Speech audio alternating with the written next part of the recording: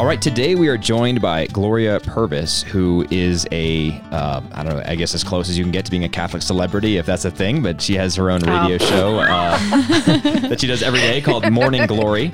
And Gloria, welcome to Vernacular Podcast and to Creedal Catholic, this crossover episode. I'd love to hear a little bit more from you about your story, because it's a very cool story. You do a lot of things. I wouldn't do it justice if I were to try to summarize it for my listeners. So can you tell us who you are? Yeah, I'm really a Southern girl at heart. I was born and raised in Charleston, South Carolina. I'm a convert. I converted to Catholicism when I was 12 years old. In a non-Catholic family, I was the only one. That's incredible. I kind of laugh.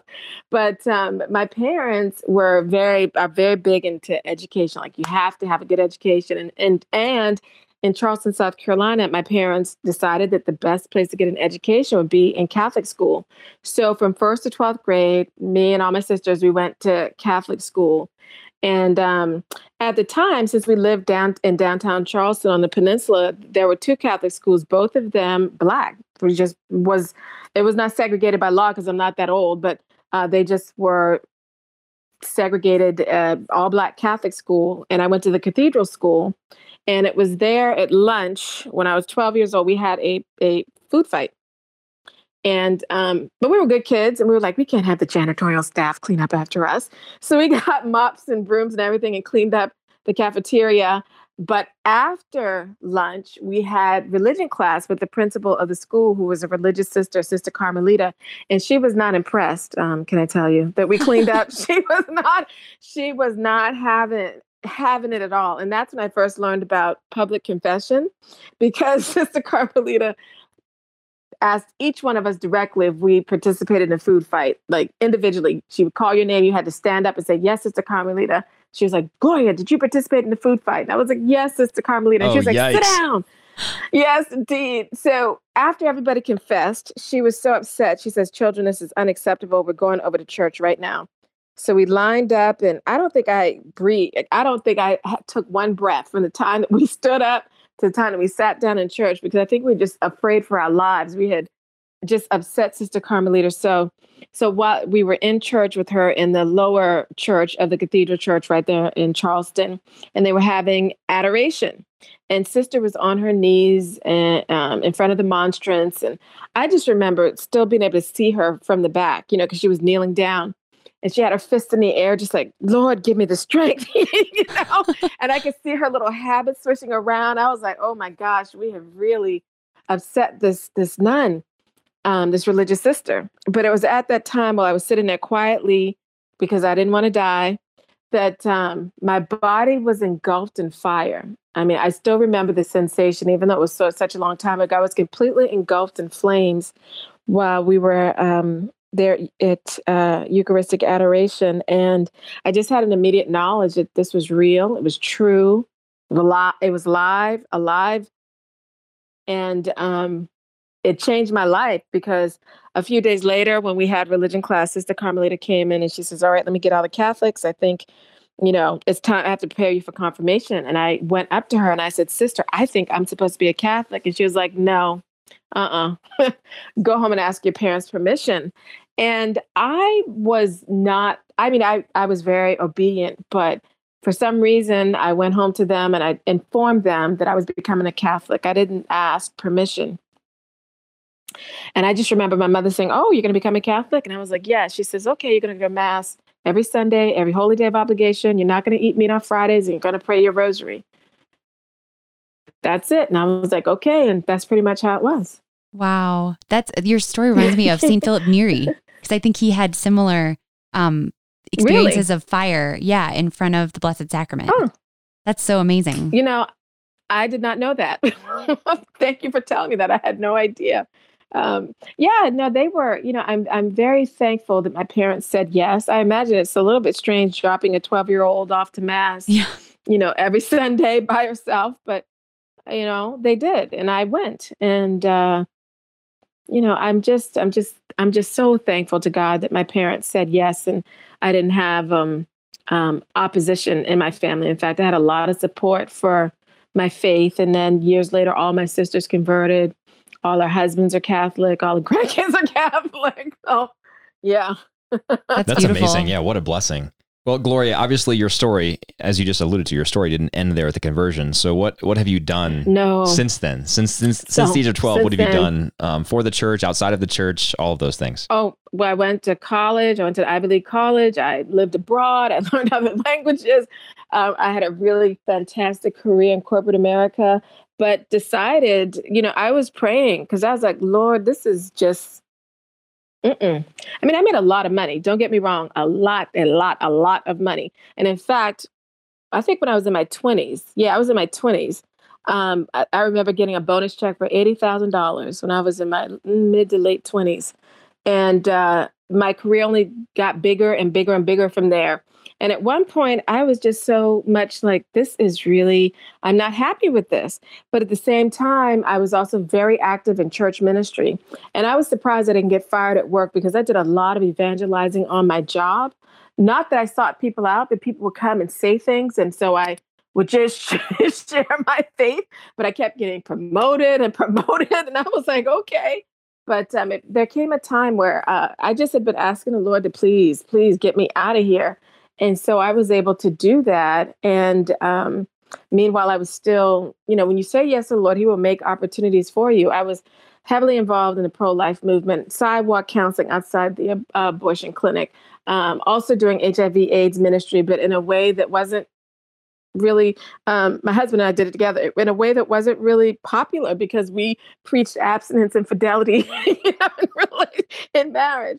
And so it was such a surprising thing for people to meet other people in HIV/AIDS ministry that weren't about condoms and all that stuff. So that was interesting. And then young adult ministry as well. Meanwhile, all this was happening while I was still in corporate America.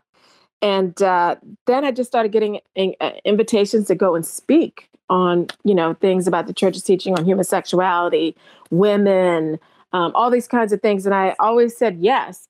And little did I know that the Lord was trying to prepare me to be in media. So fast forward to 2012, was it? With President Obama's Health and Human Services mandate that required, artificial contraception and abortion-inducing drugs to be carried by the employer, to be given to, dependents on the policy, yada, yada, yada. I was invited to a speaking engagement at the Catholic Information Center. They were doing a panel of all women talking about it. And I didn't want to go. Okay, let me just tell you, I had a little girl. I'm tired. My husband came home from work and he was like, okay, come on, let's go. And I was like, babe, I don't want to go. And I was like, I'm tired. He's like, I'll help you. Come on, you don't know what God has planned. And sure enough, you can, if you watch this video, if you watch the whole video at the Catholic Information Center, you can see me like I'm thinking and writing down notes because all these thoughts are just coming to me. And look, the Lord is so funny. All these thoughts are sort of coming to me. So I'm writing things down. And I just sort of speak off the cuff from what had been coming to me. And that video went viral. And it got a lot of people trying to find me because I have no internet presence. I don't have a website or anything like that. And that led to me saying no to a lot of things. So I'm like, I have a little kid. But then EWTN had reached out to me about doing a morning radio show. And I said no, because I'm not a morning person. And then my husband was like, don't be lazy. Don't be lazy. I'll help you with the baby. And he did. So my husband's really the reason I could do Morning Glory because he's been a rock and so much support. And prior to that, I forgot to mention, I had done a television series for EWTN that had arisen out of prayer. And Deacon Harold Burke-Sivers, who's my co-host now on Morning Glory, heard me speak in Indianapolis to the National Black Catholic Congress. And I was speaking about abortion. And he introduced himself to me and was like, oh my gosh, he was just really moved by, what I was talking about. And he had been encouraging me to do a series for EWTN. And I really was like, I'm not doing that. So I guess he must have been bugging me for about 10 years. And then I had inspiration for the series when I was in prayer. So I told him I got inspired that the Lord wanted certain things done. And so I wrote up this thing and sent it down to EWTN, and they were like, oh my gosh, that's exactly what we want. So I tell you, it's funny. I don't know. So none of this is planned. None of my, career in media, radio, television, none of it's planned. It was not at all what I thought I would be doing with my life. I think that's great, though. I mean, and it's, to me, a sign of the Holy Spirit at work. Yeah, and, exactly. And credit to you for maintaining openness. Yeah, to allowing that. yourself you're just being docile and listening to the Holy Spirit. Oh yeah, sometimes I'm not as agreeable. Let me tell you, sometimes I'm like, Lord, what? What do you want? Are you sure?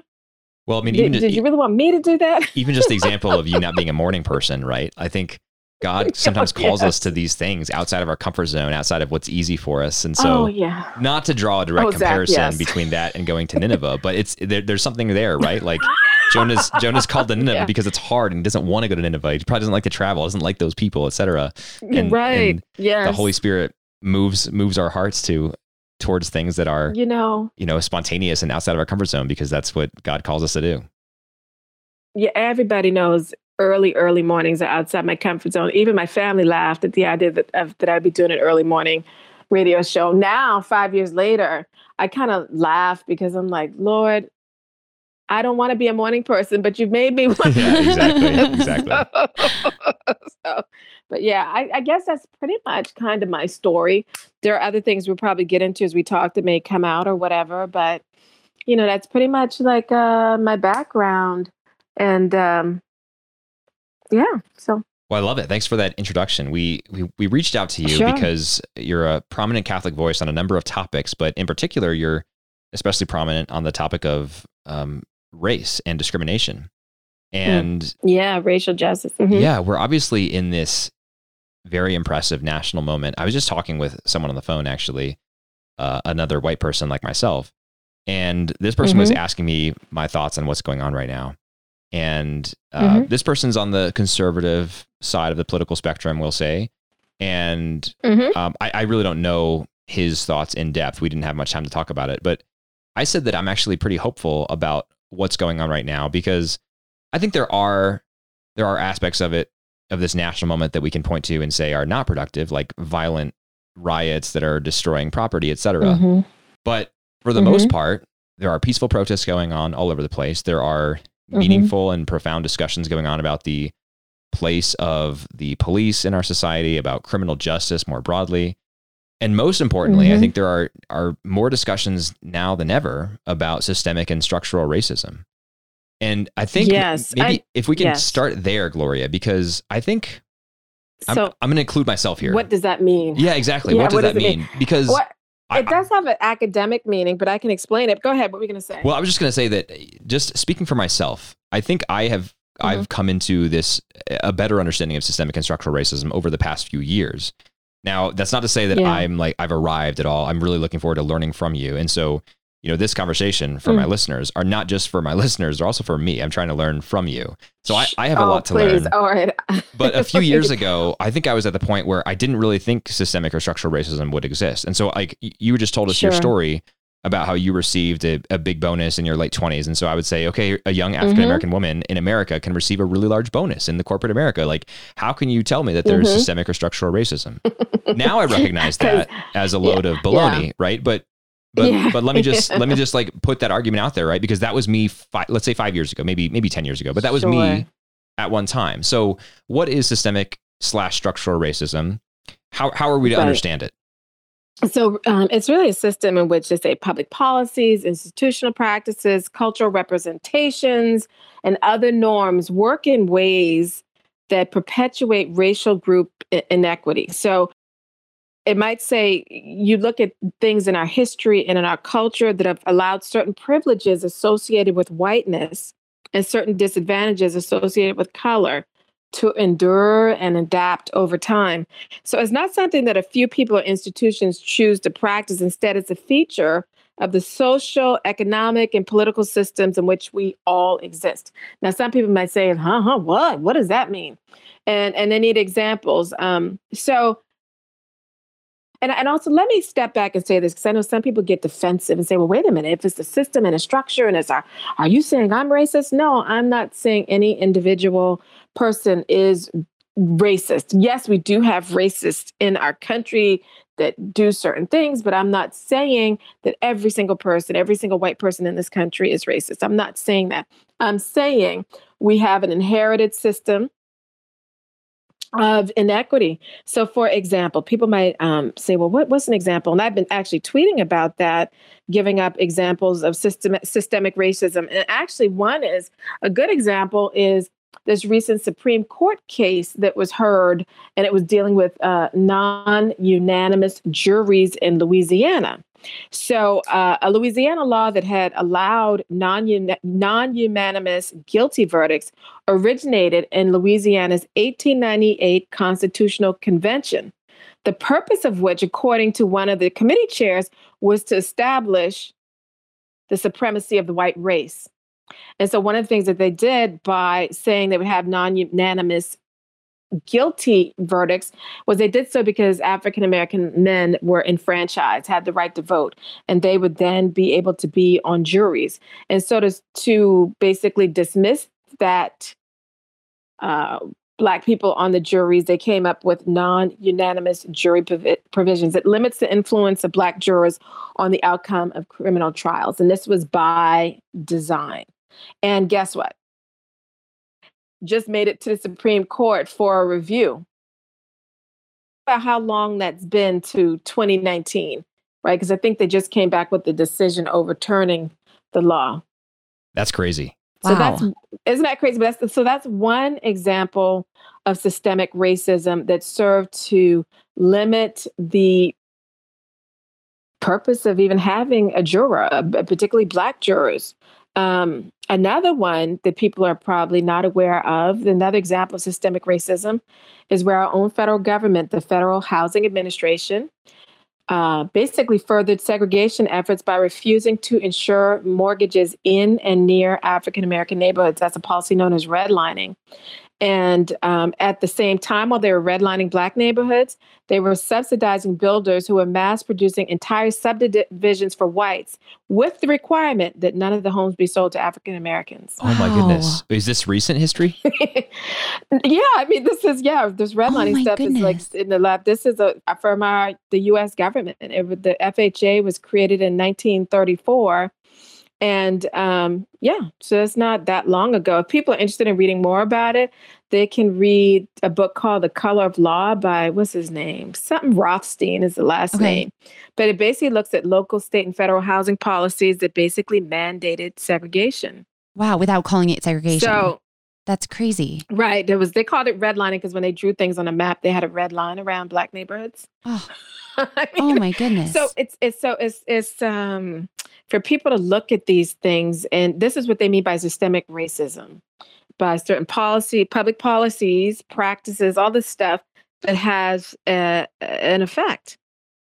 So, yeah, I mean, when people talk about systemic racism, they're not just, making things up. Another one, which you might find interesting, is the U.S. Navy basically had an open policy of barring African-American men from becoming officers. They were forced by, the president at the time, I can't think of who he is, gosh, my mind is going back, to admit Black men to officer candidate school. But they set the men up to fail. I think they picked 16 Black men, and they got them into the officer candidate school. But when they got there, they gave them nothing. Like, they had no equipment to give them any of their training, none of that stuff. They were pretty much segregated, like almost, what'd you call it? Living essentially under house arrest in their own part of the barracks, right? Living on their own. Now, they would have to endure all kinds of things. If you could be provoked into showing rage or striking out at somebody, they could immediately kick you out of officer candidate school. So there was one incident where the officers that were supposed to be training these guys told them, line up for a medical exam. They say, okay, strip down, get naked. So all the African-American soldiers or Navy men got naked and had to stand at attention. Well, one of the men had white splotches on the skin at the top of his penis. So a white pharmacist mate grabbed a ruler and yelled out, hey, look at him. Look at this here Negro. Look at this man, half white and half Black. And they were like, hey, how'd you get this? Why does it look like that? And every time he'd ask him a question, he'd wrap him on the penis with his ruler. Oh, my goodness. Causing him to wince with each whack. And the guys provoking them were certain that, this is going to really enrage these guys. It's going to be a riot and we could kick them out. but the guy didn't respond. They even called him boy. Hey, boy, where'd you get this thing from? And, all he did is he made a joke. Well, see, sir, I was raised in a white neighborhood. And his classmates, nobody laughed out loud. They kind of smirked, but realizing they wouldn't be able to get the guy to break or any of his fellow African-American candidates to break, they left in a fury because they really wanted these guys to fail. Now, it gets worse. These guys make grades on their candidate, scores that were like no other in officer class history. Their marks were so good that some people in Washington, D.C., did not believe that they could be real. So guess what? They made the men take the exams again. Oh, my goodness. The score. Now, here's the funny thing. The second time they took the exam, they scored even higher. Yeah, eventually earning about, a 3.89 out of a 4.0 for the entire course. So they were outstanding. The top of history, and in history of officer candidates, they just were collectively the top of the top. But guess what happened to those 16 men? They let 12 of them become officers. Even though all of them passed with flying colors, they only let 12 of the 16 become officers. And then a 13th guy, they made him the lowest officer rank ever. So he'd be above non-commissioned men, but was still below ensigns. He was the lowest officer rank. No official explanation was given for the decision to do that to these men. And even after they became officers, guess what? They were not given the same privileges. They were treated very much with disrespect. And even in Navy history, they never really promoted what these guys did. And they refused to let these Black men have command over white men in battle. So they were never allowed to go into battle. So this is from the U.S. military, wow. The Navy. So this is an example of systemic racism. And I think some people talk about, but we're meritocracy. If you can do your best. Well, you see, all the obstacles were put in place to make sure these men wouldn't succeed. Were not given proper, supplies, equipment, support. Even the guys that were teaching them, really, they said didn't even care. They took it as a joke, like you guys will never make it. Then when they did super well, I was like, oh no, a Negro can't do that. Make them take the test again. Then when I did even better the second time, instead of saying, well, all of these men have, excelled, they only let 12 through. And then one of them, they made lower than, the lowest rank, right? And then still, after they earned everything, we're still not even treated like with the privileges that an officer would have. That's so sad. This is our country. Yeah. And so when people say things like, oh, systemic racism is just some made up lefty stuff, I'm like, this is history. I mean, it's not made up. And I can give you another example about policing, which I think will probably shock you, but I want to let you ask if you had anything else you wanted to ask or say. Well, no, I'd love to hear your policing example. I was just going to say that, again, a prior me, I think, would have said, yeah, those examples are all horrible and egregious and horrific. But as you said, this, it's history. And so that's history. And since 1964, Civil Rights Act, all of that has gone out the window, et cetera, et cetera. But the former me missed the most salient point that we can't erase 350 years of deeply ingrained systemic racism played out by attitudes and actions in a matter of 50 years. that doesn't happen. Right. And so make any sense. Yeah. Right. So the way that I found it most helpful to think about systemic or structural racism is independent of any of the current attitudes or behaviors or actions. And I think there are honestly plenty of racist ones even today, but even putting those aside right now, the edifice, the whole foundation has been built on this system that disadvantages Black people. And the vestiges of that system remain. That's the structure that we're talking about when we talk about structural racism. And Sally and I have been thinking about this a lot over the past few days, especially. We watched this documentary by Ava DuVernay that you may have seen called 13th, about the 13th Amendment. 13th. Yeah. I've never seen 13th. It's very good. It's excellent. Very good. It is excellent. And when you said the police example, it made me think of that because even today, our criminal justice system is rife with examples of how that structural racism persists to this day and constantly disadvantages the Black community, and not just Black individuals who commit crime, but every time you put a Black man in prison for possessing, half an ounce of marijuana or whatever, and you put him there with mandatory minimums, you're taking him away from his family for X many years, right? And then and that has trickle down effects to the whole family, et cetera. So it's been a real eye opener for me. But I'd love to hear your story about policing that you mentioned. Well, so I don't know if people realize that, and you can go to the lawenforcementmuseum.org, and they talk about the origins of American policing coming out of slave patrols. There's a great episode, the most recent episode on Throughline, actually, which is a podcast through NPR, I think, is all about the origins of the police force as coming from basically the Ku Klux Klan and slave patrols.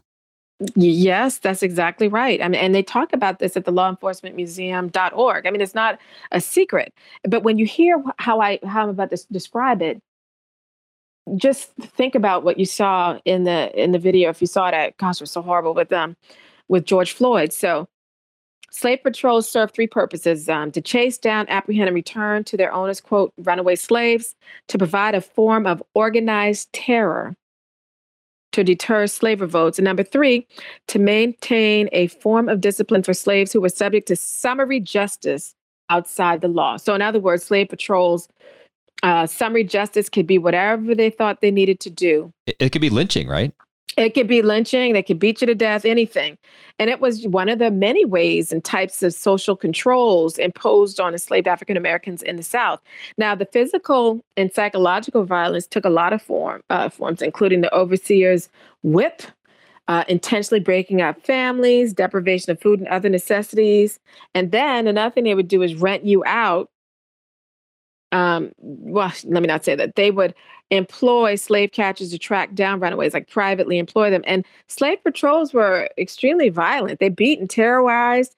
They were, guess what, legally compelled to do so by local authorities. It was considered a civic duty to beat African Americans. A civic duty. I mean, so this is what happens out of policing. Now, even when, so understand that the history of police work grew out of this, movement of slave patrol people. And they said one of the things that they noticed with out of the movement of these like slave patrols is these white patrollers had this fascination with what African American slaves were doing. And so they were constantly watching, catching, or beating slaves, surveilling them. And they're saying even though these patrols lost their lawful status, in 1865 at the end of slavery, it didn't mean their status and influence died out.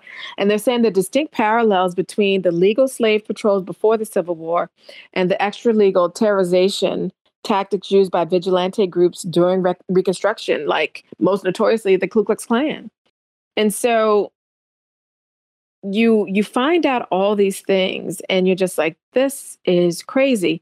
And I think there's an author that did a thing, on Throughline, where they talked to, what's his name? Khalil. I'm so sorry. I'm so bad. Can't remember anything. Yeah, no, you're right. I don't remember what his last name was either, but he was fantastic. He told his own personal story about police violence. And he wrote a book, I believe, and I can't think of the name of the book, where he says basically over 400 years, Black people have been criminalized. And he tells parallel stories, I think, about the history of policing in the North and South in his book. So he says that, from what I understand, the stories may be different, but the thing that they share in common is the use of brutal force to control Black Americans. And so this is, this is what has sprung, modern day policing has sprung out of that, with those attitudes, those practices, that mission, if you will, to subdue and control Black people by surveilling them, by beating the, what out of them, by terrorizing them. And it is all to make sure that they understand to stay in their place. Well, yeah, that's it's. Right. I mean, there's so much to dive into there, Gloria. I do appreciate the quick overview. And I'll ask you at the end of this conversation too for some resources, because I do encourage our listeners to read up on this stuff more and think about it. I think it is challenging when we come to grips with the legacy of our own ancestors. I mean, this is coming to the fore again with the whole like tearing down statues debate, right? Oh, yeah, with the Confederate statues and whatnot. Yeah, I have no doubt. And people are now trying. Exactly. No doubt there are many white people in America today who do not harbor racist attitudes themselves, but who descend from slave owners, right? And might descend from people who have statues erected of them today in cities, right? And the question of like how we individually and collectively as white people reckon with that legacy is a challenging one. I think if we can now kind of pivot our discussion to what the church has to say, what the gospel can shed light on in this situation. I mean, I think one thing that we Catholics can be very grateful for is that we have the Eucharist to unite us. And we have the sacrifice of Christ on the cross to forgive us. Amen. Yes, indeed. And so I really want to talk about this a bit more. I think maybe the first thing to ask is the kind of the state of the Catholic Church in America. I haven't seen the demographics on how many members of the Catholic Church in America are Black, but I can speak anecdotally that the parishes that we have been to are not very, right. So we had a parish in Texas that was almost entirely white. Our parish here is a little bit more diverse. We have several African-American Catholics in our parish. But I think that's the first thing, right? Like how do we fix that? Well, here's the thing. I mean, our church has a terrible history. Like right after our bishop did not reach out and try to evangelize the newly freed, African Americans. And so guess what? We did it for ourselves. And that's how you end up having the National Black Catholic Congress. It grew out of efforts by a layman like Daniel Rudd, having an African American newspaper and really telling Black people, suggesting that Black people give the Catholic Church it's a fair say, that these are their teachings and, we're all children of God and so on and so forth, even though the bishops, decidedly did not reach out to African Americans. And then if you think about it, even with Venerable Augustus Tolton, how he had to leave the United States to become a priest. He had to go to Rome because no diocese in the United States would accept him into their seminary. Wow. So our church has a history that it needs to grapple with as well. I mean, there's a book by Stephen J. Ox, I think, called Desegregating the Altar and the Struggle for Black Priests. And, so that's, I think, part of the reason why we don't have like bursting numbers everywhere. But, and also the Black church itself, Protestant churches, when they had a chance, formed churches that had Black leadership, Black members, Black pastors. And I think some of that, was for survival, really. And being welcomed as well, coming into church and being able to be welcomed. But so our church needs to work on that. And I can tell you, as a Catholic myself, I've gone to places and it's clear people don't want me there.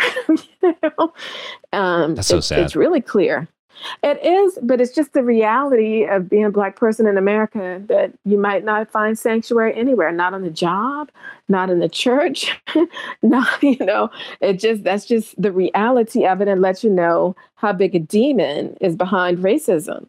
I really believe that this is a spiritual battle that we're going to have to engage on the spiritual level as well as the concrete, in the physical. But understand that this is because this is so contrary to God's word. He created us in his image and likeness, all of us. And racism says, no, God, you're a liar. Some of these people are beneath me or should be, and that's contrary to God's word. And it's a sin. And the church, one of the things that has disturbed me so, because, I was really more so known for being very much pro-life, people know that. But now people seem to be a little bit surprised that I'm also very much support racial justice. I always have. But in the church's mind, it seems like there is a divide that the faithful people are pro-life and the crazy dissident Catholics are for racial justice. And I'm like, what are you talking about? We both have, it's the gospel imperative to defend the poor and oppressed, the vulnerable is what animates both, our pro-life activities and our activities for racial justice. I mean, I don't understand how people in their minds can separate these things. Then I realize what's infecting it is the idolatry of political party, right? people want me to say one way or another. And I'm like, look, I follow Jesus. Okay. I'm not beholden to Right. any political party. Right. And so I'm going to follow Jesus wherever he takes me. I'm so glad you said that, Gloria, because there's something that I've noticed recently, and some of my listeners might even get frustrated at me for saying this, but I've noticed that there's a troubling intersection between people who call themselves devout Catholics and then people who align themselves very strongly with one political party. And in the example, in the examples, or at least 95% of the examples I'm thinking of, is people who say, I'm a devout Catholic, therefore I'm a hardcore Republican, and support all the Republican policymakers, et cetera, without any caveats. And that's which is a problem. It's a huge problem. It seems like there's a huge disconnect, because I think to be someone who is truly and fundamentally Catholic is not to be part of any political party. Yeah, well, you will not feel comfortable in either one, right? Exactly. Because both of them are going to have major shortcomings according to our beliefs. And what, so that's the one of the things I don't understand is this kind of blind fealty to party. And I'm like, you've made an idol out of political party, especially if you're unwilling to critique and push back on your party on principles that are not for the common good, So it's just, we've got to talk about that. Your mention of the word idol, I think, is really important. When you were talking about how racism is a demonic attack, I think I totally agree with you. And I think it's because it is a direct assault on the conception of the human as the imago Dei, the image bearer of God, the image of God. Yes. And I think if we look through the church's history, really through the world's history, the most heinous sins and evils have come as a result of two different types of lies. The first type of lie is about the nature of God, and the second type of lie is about the nature of humanity. And we can include in that things like abortion. We can include in that things like gender ideology, et cetera. These things that like totally miss the conception of the human being as made in the image of God. Amen. But racism, obviously, the same exact thing there, right? We're failing to see our fellow human beings as made in the image of God. It's one of the two great lies that's at root of basically all the evil of human history. And, I'm so glad you said that and you put it so beautifully. That is exactly the case. And I thought, think about how St. Francis, was it he hugged the leper? Was that it? Or a very poor person? Yeah. I was like, so Jesus might be right there in front of us and we're repulsed because there's somebody that, of that group, you know what I mean? And I was like, oh, what opportunities have we missed to love the Lord, to serve him? And it's instead of, I think we have to have the attitude of asking the Lord to help reveal our brokenness to us, particularly also in this area of race, and asking to help us, give us the grace to do the work to make the repair. To repair these human relationships, to repair our society, to even if it's the work that we have to do the rest of our lives. You know what I mean? Same thing that's the one thing I didn't understand. People who believe that there's an industrial of the unborn, systematic in this country, cannot believe that there's such a thing as systemic racism. That they, Yeah, talk about a blind spot, right? Yeah. It doesn't make any sense to me.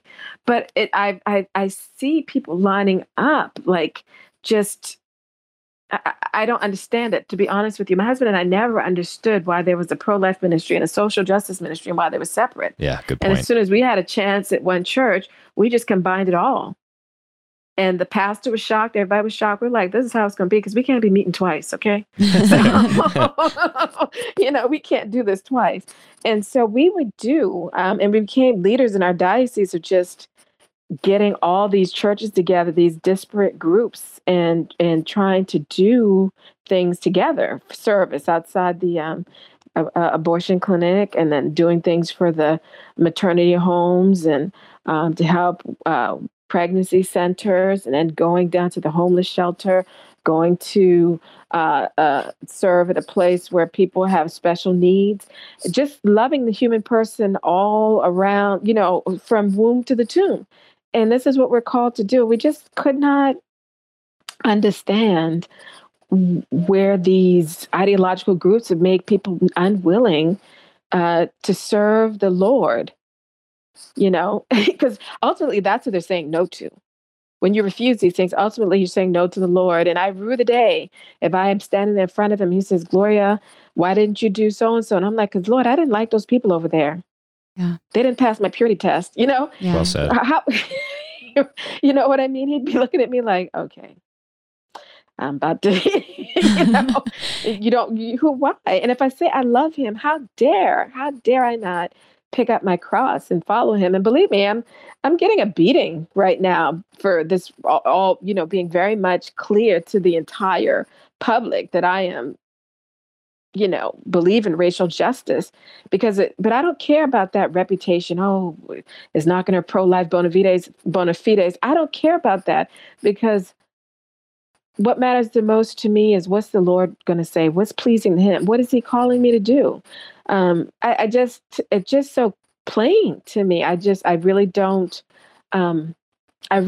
grasp how people can just abandon the Lord in this way. I just don't understand it, because that's what they're abandoning. Thanks for your courage, Gloria, in being a pro-life warrior who can also courageously speak out on racial justice issues. I mean, it blows the mind that these things are viewed as like hold them together. Yeah, that's right. But I think we need to change the paradigm on that, and by we I mean the church, and the church has to be a part of that conversation. Yeah, and I want to hear from you about practical steps that the laity can take in the movement towards racial justice. But first, I want to ask about our priests, because we don't hear about this from the pulpit. And I'm wondering, is a problem. Yeah, why is that? And what can priests be doing, and what can they be saying from the pulpit that they aren't? Because I've never heard a homily on racism. Oh yeah, let me tell you something. That's like a number one complaint of so many African American Catholics I talk to, and African American Catholics that like left the church because they're like, I can't go to mass on Sunday and have it be an occasion of sin. Mm. That if they've had in their area a very highly publicized shooting of an unarmed Black man, and they say they go to church and they expect to hear something and they never do, or worse, when they do hear something, it's sort of finger wagging, like you Black people better not be out there rioting. But nothing about, the call to why this is an affront to human dignity, why we would be upset about it, and why, the work of repairing relationships is that of all Catholics, and really nothing even sort of challenging white Catholics to examine themselves, and their attitudes and beliefs and practices. And so I think what our priests need to do is get some courage to actually preach about what the church teaches on racial justice, what the church teaches, and what that means for us. I heard a lovely homily that someone shared with me from a priest in Kentucky, I think it was, and it was on Trinity Sunday, and it was so simple and beautiful, and it talked about the interrelationship of God, and how we're supposed to, in our human relationships, try to image that relationship in the Trinity, meaning the kind of closeness we'd have with other human beings and the way in which we should treat them. And that race is an affront to that. And then they went through like all the objections people might have, like, oh, Father, this is political. Why are you talking about George Floyd? Blah, blah, blah, blah. And then he does something I thought was remarkable. He walks them through an examination of conscience with regard to racism. That's incredible. During Mass. Yes, it was a white parish, white priest, and it was the most tender, beautiful examination of conscience. And then he said, there's a Black parish on the other side of town. Why don't you go to Mass on Sundays there sometimes? And in fact, why don't we plan to do a picnic with them maybe? Do you know that priest got tremendous amounts of negative feedback? Oh, no doubt. From tremendous amounts of negative feedback. And I listened to it. I was like, this was the mildest, sweetest, invitation to improve human relationships. But, it was really something to see. Yeah, that sounds like a model for all priests. If I could say, to this, please, can we make a little outline and pass it around in every diocese, Well, it's funny you say that, because this was on our minds on Trinity Sunday, this whole topic.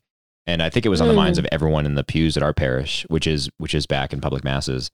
And I was just thinking, any pastor who's not using this Trinity Sunday, perfect opportunity to talk about the image of God, us being made in the image of God, the distinctiveness of persons within the Trinity, and yet the total union between them, the consubstantial nature. I mean, you're missing a huge opportunity to talk about what we are called to as human beings. So I'm glad that at least someone did that. He did. He was, I think, a little nervous, but boy, was it was just beautiful. It was a beautiful homily that I got to listen to. Somebody shared it with me. And I also have to tell you, some pastors have a very negative attitude about everything with George Floyd and the protests and whatnot, and pass it on in their bulletins. A number of people have sent me copies of their bulletins that clearly show the pastors like, this is our parish. We have nothing to do with those protests out there, even though they're peaceful or whatever. That they just clearly like, that's over there with them and we're over here with us and we're going to protect our space. One more thing that occurs to me, Gloria, on this avoiding politics issue.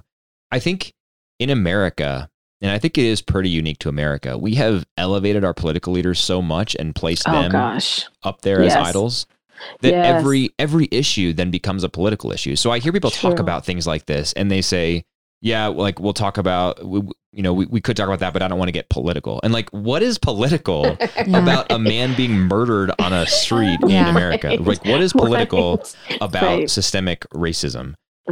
There's like political, I mean, I guess it's political in the small p sense, but there's nothing partisan about that, or there shouldn't be anything partisan about that. So we have a tendency to just view everything like that through the lens of, American politics, capital P. Wow. And that's really sad because if there's anything that the church has to speak to the secular culture about, it's these types of issues. It's the nature of God. It's the nature of man. Amen. It's a moral question, right? How are we going to treat our fellow human being? And some time ago, way long time ago, I think it was when Philando Castile was shot, actually. Was it in Minneapolis? It was right around in Minneapolis. It was in 2016. I wrote an article basically saying what's missing from the national conversation on policing is the Catholic voice. What is acceptable force? What kinds of things should we be expecting from our policing? Where is the Imago Dei in police training? I was just talking with a priest before I talked to you guys, and he was like, we've got to do something about chaplains for the police departments. Who are these chaplains? Definitely.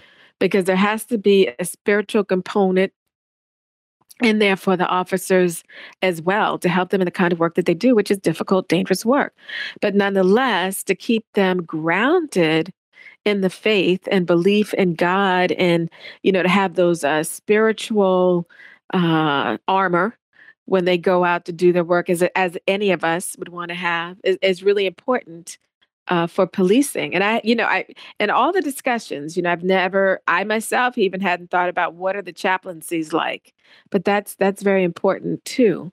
Something to be looked at. But yeah, I think also the idea that we wouldn't, as Catholics, have a say in how the state treats its own citizens is kind of ridiculous. Of course we would have a say. It's all for the common good. Yeah, exactly. And to just think we wouldn't go there because it's politics. Like, no, that's so silly. It's cowardice. I'm sorry. It's cowardice. It's cowardice. And that's another thing that I talk about with people. When I've talked to people, and the only thing they're concerned about is the burning buildings and the looting and the rioting. And I was like, well, wait a minute now. Come on. A man was murdered in the street. Exactly. We can always rebuild. Yeah, these businesses that, they can always start again. And in fact, the community can help them, but we can never get George Floyd back. Never. I mean, if we want to talk about, have a debate about like how the House Ways and Means Committee chooses its leadership, like that's politics. That's like, capital P American politics. But if we are talking about these substantive things that affect how we live among each other and interact with each other, that's not politics. Let's not let the politicians have sole authority over that stuff. Let's talk about it, and let's have the Catholic Church exercise its powerful voice on these matters because it has the right things to say. Well, and it speaks out on abortion. I mean, how is that different? Very I just don't understand. Right. I mean, that's just as quote unquote political. And they protest just as much. But then when it comes to racial justice, we can't talk about that. Yeah. Which is, and I think part of it too is, unfortunately, the way things have been so politicized, they see racial justice as a lib, those libs, and we got to own the libs. And I'm like, do you not realize, you can't, it's just silly to me. I was like, so you're abandoning the gospel to own the libs? Come on, y'all. Listen to ourselves. And I also do think sometimes there's a discomfort or they don't believe that it's real, or that, they see certain things that seem, somebody was talking to me today, like, I just can't believe in systemic racism because, I see these people out there making people get down and kiss their feet. And I'm like, okay, look, don't what about? Yeah, exactly. Yeah. Whataboutism is a huge problem, right? I was like, let's stay focused on the issue of systemic racism, because whatever they're doing over there doesn't undo what is currently in place. You know what I mean? So don't get wrapped up on that stuff, when the fact of the matter is we got to talk about policing and systemic racism and try to, like you say, remake things that are supposed to be correct and the better way. But those are difficult conversations. And those are things that you got to do the work. We can't just say, oh, yeah, voila, it's done. And the other thing that I say to people, too, when they complain strictly about the looting and the rioting is like, just tell them to stop. And I'm like, that's lazy. Pope Paul VI says, if you want peace, work for justice. Okay, you can't just sit up there an armchair quarterback and complain about it and say, they need to just stop, bring in the troops and squash them. We've got to work for justice if we want peace. Martin Luther King has this long quote. He's not condoning rioting and looting, but he says people have to understand. He says, I'm not going to just sit up here and condemn it without people understanding that that's the language of the unheard. Yeah. And so you've got to, if you don't want this again and again and again, we have to work for justice for all of our citizens. Well, on that point of working for justice, which is fantastic, what do you think are 1 to 3 things that the laity or that just our listeners in or out of their parish can do to promote racial justice? Oh, first is that people need to do an interior examination. Honest to gosh, they've got to do an interior examination of themselves and be honest about their brokenness, and ask the Lord to, again, I really believe you got to start there. Secondly, the other thing that I would do is some people come to me and say, can I donate money to an organization for and I was like, you could, if you want to make that kind of reparation, no problem. But I would suggest if you want to make reparation for the sin of racism. Do a chaplet, a holy hour, as frequently or as infrequently as you like, but the offense against God from his children with this sin is going to be, got to do that. And then the third thing I would say is, if you have ministries that are involved in racial justice, get involved in that. Also, you can ask, every diocese is supposed to have, or every state where there's a diocese is supposed to have a Catholic conference. Start telling the Catholic conference you want them to lobby on these things that matter, like in police reform. We're looking at the police union contracts, and when they get ready to negotiate, in the city or the state, to make sure they get rid of all these provisions in the police union contract where they wipe the records of misconduct or don't share them or whatever, don't measure them, or that they rehire people who have been fired for excessive use of force. Looking at how they screen candidates coming into policing. So those are more the wonky things, I guess. The other thing I would say people need to do is they need to start learning what systemic racism is. I would suggest a book called Slavery by Another Name. It was a Pulitzer Prize-winning book. I think PBS even has a documentary, The Color of Law, which talks about the things that I was mentioning with the history of housing. You guys seem like you're already on the money with Throughline, listening about the history of policing. Also, there's a book that some people might find hard to read, but it talks about systemic racism as experienced by Black women through racialized sexual violence. And it's called Dark End of the Street, and it's by Danielle McGuire. That would probably be, it might be a hard read, but it's where people can read up about how that is a tool of oppression and terror that was inflicted on the Black community. And Gosh, I'm sure there are a lot of other books, but these are the things that are coming to mind right now. Yeah, those are great resources. Thank you, Gloria. Oh, yeah, you're welcome. I hope. Oh, you know what else? I heard the book Grant by Ron Chernow was very good because you then see the history of how the South worked against every effort to help free the freedmen, how the South completely worked against and undermined every effort to help freed African Americans. Great recommendations. Thank you. I will say I've read the Washington biography by Chernow. He's an amazing biographer, but it's super long. So it's a big, thick book. It's true. My husband's a history buff, so nice. That's how I knew he likes Ron Chernow's Hamilton and Grant, and then I forget what else. My husband also knows every president from the first one. He can tell you by memory. He can tell you all these facts about them from the first one to Trump. Impressive. It's really I feel like something. I used to be able to sing them all because I mememorized this song in elementary school, and I've long since forgotten it. So he had as a kid he had these like, I don't want to call them dolls, but like these figurines of every president. Oh, nice. Like bobbleheads or something? No, they were like literally like little miniature likenesses of the president. So That's he could tell, I can't even remember. I'm so embarrassed to say the ones that have the same last name. He'd have them fighting the other ones that have the same last name. He had somebody that had big bellies. He had them in belly bucking contests. That's awesome. So as a kid, he's like, oh yeah, he knows all these guys and can tell you quotes. It's really an interesting, nerdy thing about him. So, I love it. Me too. Well, Gloria, thanks so much for the time today. If there's a resource that we mentioned on the podcast for our listeners, we're going to put that in the show notes. And we'll also link to your radio show there, Gloria, if you want to hear more of Gloria's work. And for my Creedal Catholic listeners specifically, I also just want to ask you to, in addition to doing all the wonderful things that Gloria mentioned, ask for the intercession of the Venerable Augustus Tolton on this, the first Roman Catholic priest in America, who Gloria mentioned had to go to Rome to be ordained. He was actually ordained in the Basilica of St. John Lateran, which is one of my favorite churches in the world. Isn't it beautiful? Yeah, absolutely beautiful.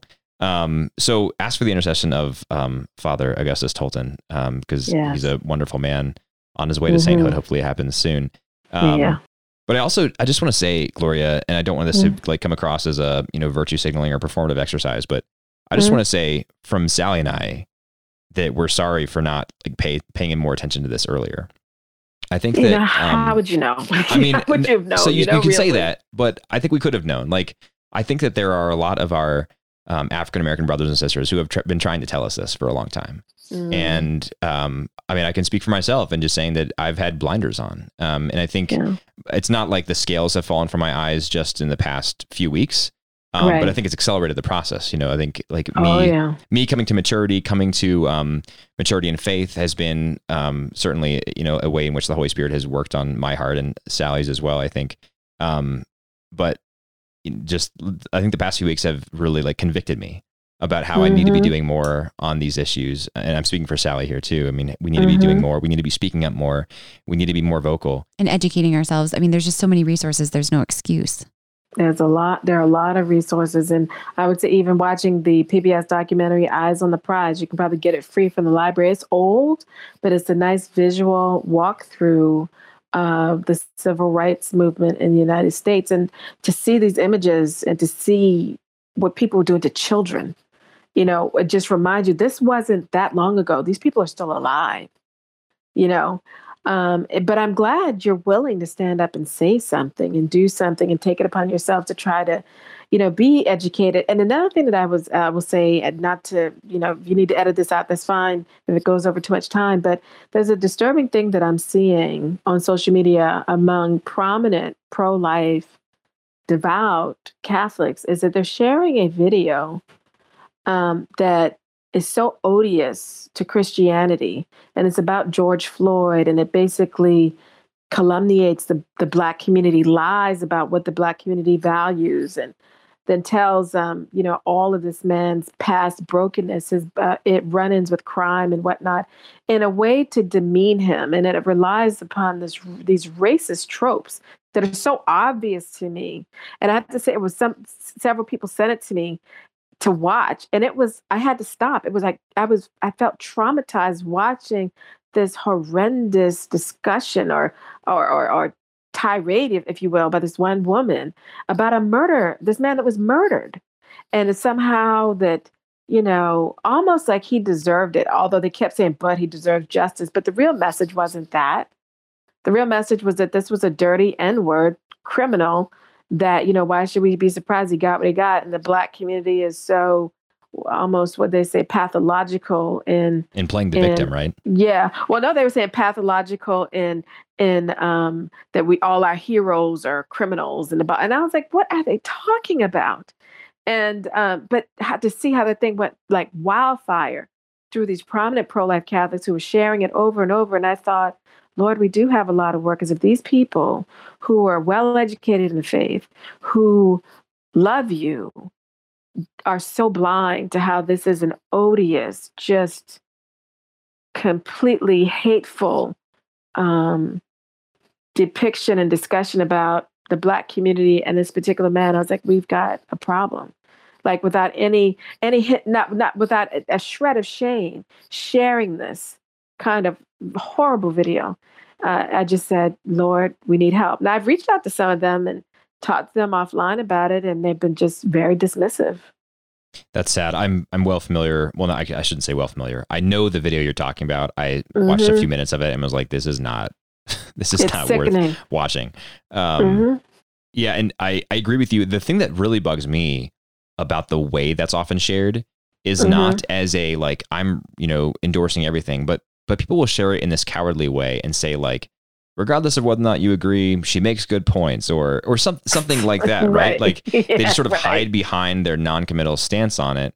But they're still perpetuating it, right? And there's nothing gospel centric in that entire video. Exactly right. And as Catholics, I think we probably have a lot of people listening to this who are Christians and not even specifically Catholic. As Christians, let's just cast the net that widely. As Christians, our primary concern needs to be the gospel of Jesus Christ and how God's name is being magnified. Amen. Hallelujah. Preach. Okay. I'm serious. Say it again. I just say it. I want to hear what you have to say. That's so beautiful. Yeah. So, I mean, the way I see it is our primary concern needs to not be about whether or not our political party is going to win re-election or whether or not our taxes are going to get lowered. Amen. Or whether or not we're going to sleep a little bit more peacefully at night because the police aren't out to get us. That doesn't need to be our concern. Our primary concern needs to be, how is God's name being glorified? And Amen. And we do that by, of course, directly glorifying God and worshiping him. But we also do that every time we recognize in each other that we are together image bearers of God. Yes. And that's the thing, if I can't see the image of God of somebody else, I'm just so repulsed by them. I need to work on that. Yeah. I need to work on that very much. So I had a picture actually that someone had shared with me is of Christ, but he has black skin. So I was just surprised that people didn't see Christ. One lady's like, I just see a black man with long hair. And what it is it looks like a painting, and you can see that where his skin has been torn from the whipping, and he's fallen, and his hair is in his face. You can't see his face. He has a little crown of thorns, but it's kind of green, and you can see the cross in the background, and it says, I can't breathe, because remember, Christ died of asphyxiation. People lost their minds over that. They were like, that is going too far. And I'm like, what are you talking about? How dare you? Da da da da da. And I was like, well, what do you see? They did not see Christ. Wow. They could not see, even though the cross was there, the marked skin, the crown of thorns. They could not see Christ. What they saw, they said just saw a black man falling down. And they thought that we were trying to say that was George Floyd. And I was like, no, this is actually Jesus Christ. And you can use it for your meditation and whatnot. So I was like, Lord, we have a problem. People can't even see you because the artist depicts you in a way that, you're not Beach Barbie Ken. My goodness. This is exactly the point that Flannery O'Connor makes in one of her short stories called Parker's Back. There's this man who gets a tattoo, a full body back tattoo of Jesus, but it's a Byzantine icon. And so it doesn't look the way that I guess you would think in the middle of the 20th century.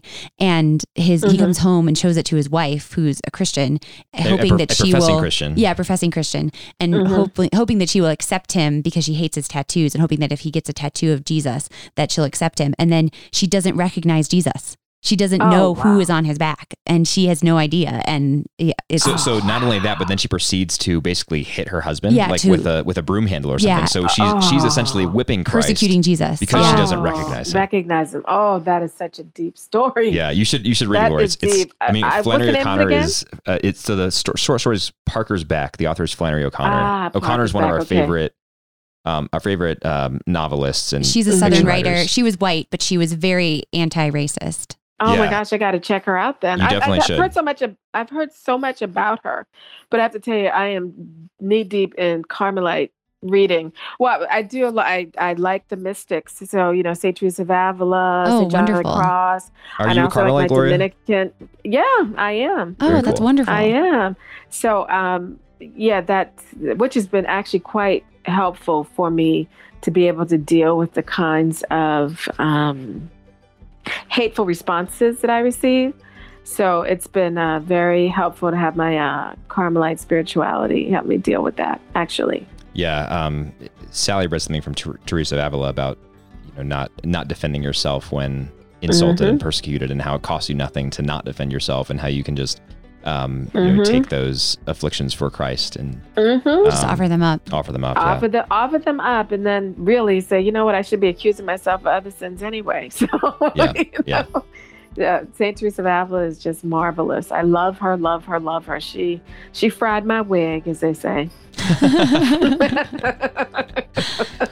Well, Gloria, thank you so much for your time. I know it's late for you. You're 2 hours out of us there, but thanks for making the time. This has been incredible. Thank you. It's been a great discussion. Thank you so much. I'd love to come on some other time when we can all get it together. Great. We would love to have you back. Yeah. Anyway, I've enjoyed myself. Thank you so much for everything, and God bless both of you. Thank you, Gloria. Thank you so much. God bless you. Sure. Okay, God bless you. Take care.